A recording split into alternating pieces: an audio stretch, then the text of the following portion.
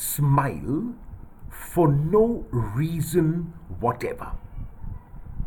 Scientists have studied and discovered that facial muscles are needed for both a smile and a frown. It has been calculated that even a small smile generally uses 10 muscles, whereas a small frown uses only 6. A true smile uses not only facial muscles but also eye muscles and uses more than 10 muscles. This means that if we need to exercise our facial muscles, it is important to smile more than we frown. A smile costs nothing, and we do not need a reason to smile. As a matter of fact, we must make it a practice to exercise our facial muscles by smiling. We exercise various parts of our body through a variety of physical exercises.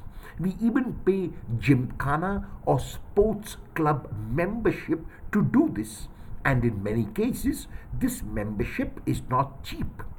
A smile does not need a gymkhana, a personal trainer, or any space at all. It does not need any kind of outside equipment. It can be done when one is engaged in every other activity.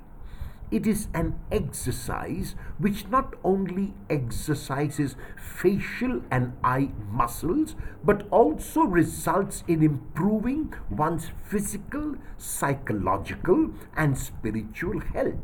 What is as important is that a smile can be seen by another, and when seen by another, can be infectious.